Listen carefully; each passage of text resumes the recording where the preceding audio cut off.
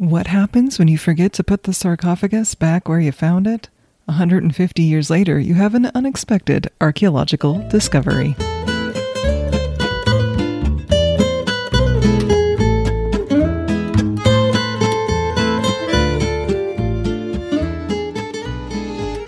Welcome to Paris Gone By, the Parisian history podcast for the curious traveler. I'm Michelle, your guide through the Paris of the past. I had not intended for my first 2 episodes to focus on Notre Dame, though she is one of my favorite sites in Paris.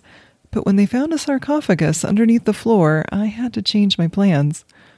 As you may have heard, as part of the preparation to begin restoring the stone vaulting, the ceiling above the nave in Notre Dame, a team of archaeologists was permitted to dig around under the flooring.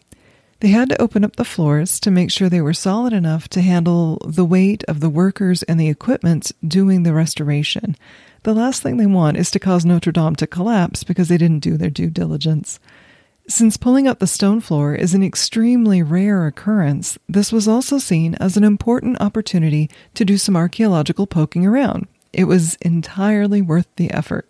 The biggest find that they've announced has been a lead sarcophagus that they believe dates from the 14th century, or sometime around the end of the second construction of Notre Dame.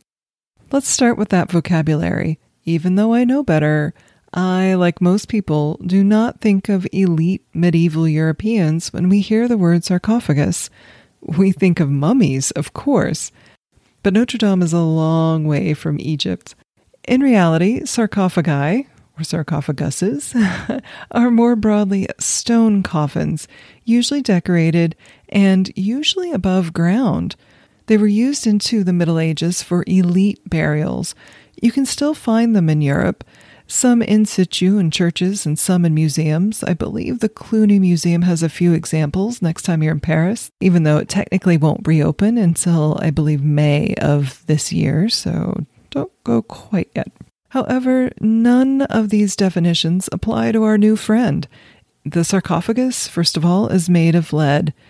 It isn't decorated based on the photos that we've seen, and it certainly wasn't above ground. And considering the lack of decoration, it probably never was. So why use the word sarcophagus and not coffin?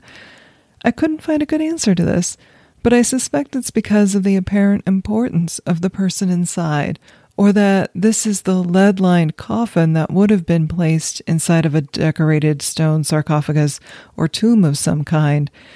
If there are any archaeologists out there listening and you know, please let us know. In addition to the sarcophagus, they also found a few other tombs and graves.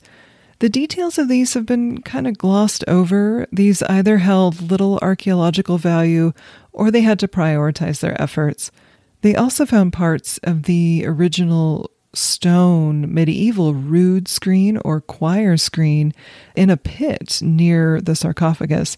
This rood screen was used to separate the nave, or the area where the worshippers stood, and the altar where a priest or a bishop performed the services. The old stone one was replaced in the early 18th century with a Baroque-style screen as part of a modernization project. The Baroque screen was actually described as being in a degenerate style of decoration by a 19th century historian. However, I don't believe he would have seen it in person because it was destroyed during the Revolution. Parts of the original medieval rood screen had already been discovered in the 19th century during Viollet-le-Duc's restoration. You can see pieces of it in the Louvre collection. And most importantly, who was in the sarcophagus? Well, we don't know yet. They did take a sneak peek with a little microscopic camera. There's a hole at the top of the sarcophagus you can see in some photos. Inside, they could see hair and fabric and what appeared to be plant matter, which would be consistent with high-end burials at that time. Was it a bishop? Was it an abbot or a high-ranking official? We don't know, but personally I'm hoping for an abbess. It would be a long shot, but it would make my day. Looking at the project on a whole, who did the digging? Is it the same crew that's doing the restoration? These are the questions you never asked that I'm here to answer. The organization doing the digging is called INRAP. Who is INRAP? Well, forgive my pronunciation, but it is the Institut National de Recherche Archéologique Préventive, or the National Institute of Preventive Archaeological Research, basically the team that you call when you need archaeology done on building sites in France. In my head, they are who you call for archaeological emergencies. You're digging a basement and find a skeleton or a Roman ruin, who are you going to call? Though in reality, most of their work is scheduled and not emergencies. But they do have to work under very tight deadlines because their work is usually part of a larger project. For example, if you're digging a new metro tunnel or building a new train line, or if a city wants to reconfigure a plaza, or a developer decides to build a gigantic triangular tower in the middle of the 15th arrondissement in Paris, true story, you will probably need to allot time and money to an archaeological survey. This type of archaeology is apparently called preventative, as opposed to what we think of with traditional Indiana Jones type archaeology, which is called planned or programmed archaeology. These time constraints that INRAP has reminds me a lot of Time Team, the BBC archaeology show that ran for 20 years and is now back in a slightly altered form, but I'll leave notes on this in the show notes. The premise of the show was that they had 3 days to go in, dig, and resolve an archaeological mystery somewhere, usually in the UK, sometimes in Europe, including France and even the Caribbean. Like many other things that we discuss here already on the podcast, INRAP is a branch of the Ministry of Culture, and they help the French government fulfill their obligations to both national and European legal requirements for the preservation of their heritage. This is one of the things that I love about France and Europe, their dedication to preserving and understanding their heritage. I don't always agree with their methods or their decisions, though I find this to be more frequently true with the British heritage system than the French, but at least they're trying, and that the government is making a legitimate effort. The U.S. has a very long way to go in this regard. In addition to the Notre Dame project, INRAP is working on a ton of other things, including roadworks in Normandy, archaeological finds uncovered in a flood in the Alps region, and a possible Gallo-Roman site in what appears to be a school garden or park area. It's all very cool. Frankly, if you dig archaeology, definitely check out their website. It's an incredible deep dive into France's history. It's inrap.fr. Where were the sarcophagus and the other finds found? They were located in the central part of the transept. So for those of you who are not big on church floor plans, Notre Dame is a basilica floor plan or a standard cross floor plan. So you have the long center bar and then the bar going across, just like a Christian cross. And the bar going across is the transept. The long bar at the bottom is the nave where the worshipers stood. And then the short bit on top is the choir, and that is predictably where the choir stood. At that intersection in the center is where the altar would be placed.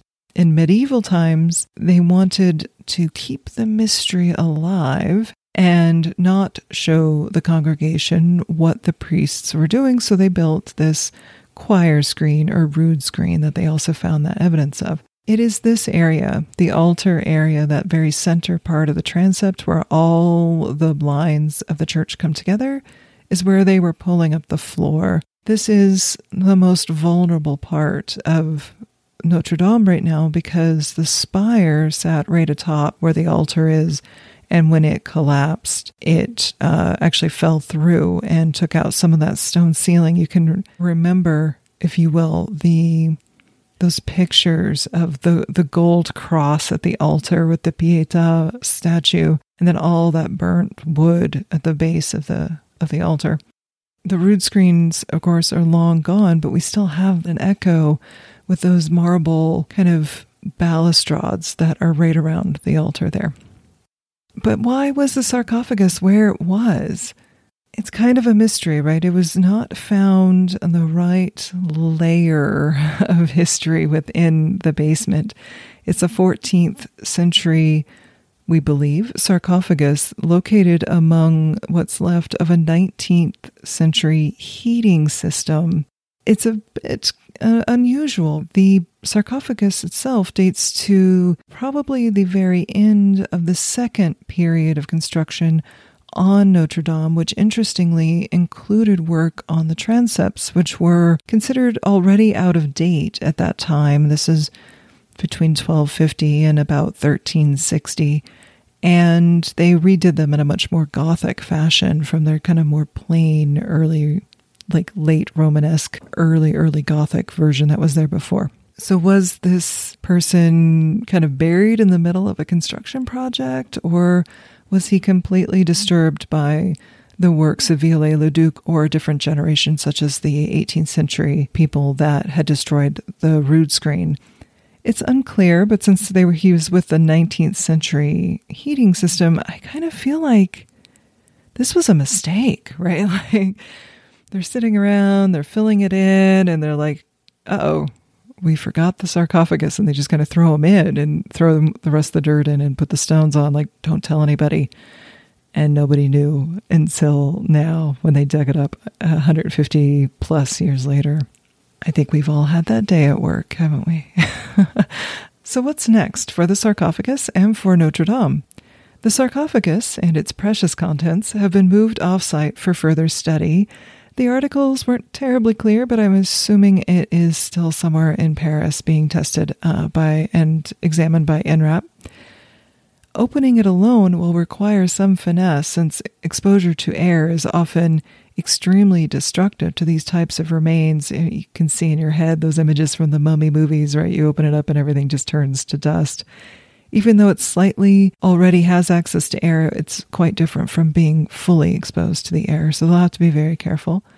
Then they'll need to preserve and study the contents to determine exactly when it was from and hopefully who it was. For me, would it be too much to ask for some sort of inscription inside, like, here lies Abbess Mathilde, the abbess that rocked the Sabbath? Can we have that? I hope. The archaeological study is now complete. It was completed on March 25th, and they are now beginning the next phase of the restoration, the internal phase of the restoration.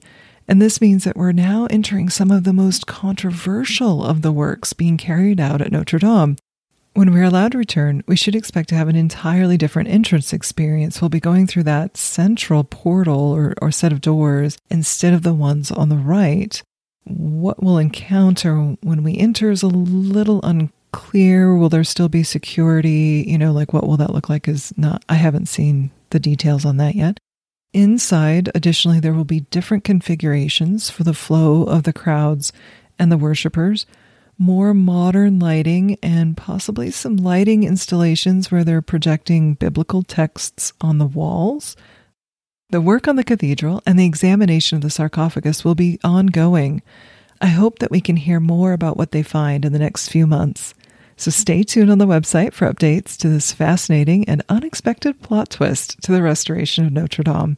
If you enjoyed today's episode, please do subscribe to Paris Gone By in your app. It's super helpful for me. Thank you.